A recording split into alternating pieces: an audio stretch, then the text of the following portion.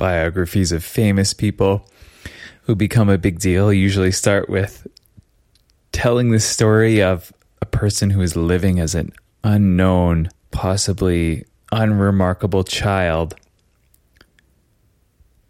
Then they talk about how they grew up and then started working on the things that would eventually make them famous. But for a long time, they were not famous. They were in obscurity. Take Michael Jordan. The story goes that he was some kid who didn't make his high school varsity team. You know who is working in obscurity? You.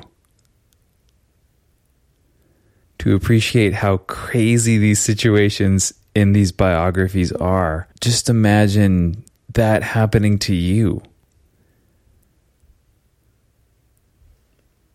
Okay, maybe I'll try another example here. We've all had coincidences that you never would have guessed, right? For example, maybe you ended up having a romance with a friend or someone you never thought you would. Or maybe you ended up working with someone you never expected that you would. To appreciate how wild these situations are, just imagine it now. Instead of looking back, look forward. Imagine the barista you see every day at the coffee shop, or someone else you cross paths with regularly that you find somewhat attractive but don't know their name. Imagine someone specific.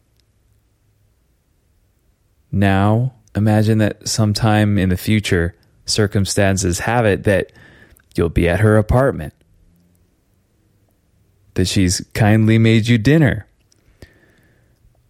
But no, actually, it's not her apartment only. It's yours too. And you're 80. And you've been married for 50 years. Life goes in unexpected ways, man. It always seems crazy in hindsight, but it's even crazier to imagine it looking forward.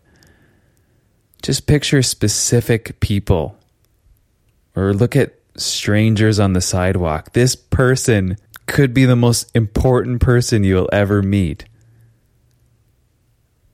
So many people say in hindsight, I never would have thought I'd end up here.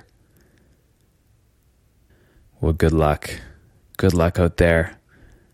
Thanks for listening, and I'll be back with another one tomorrow.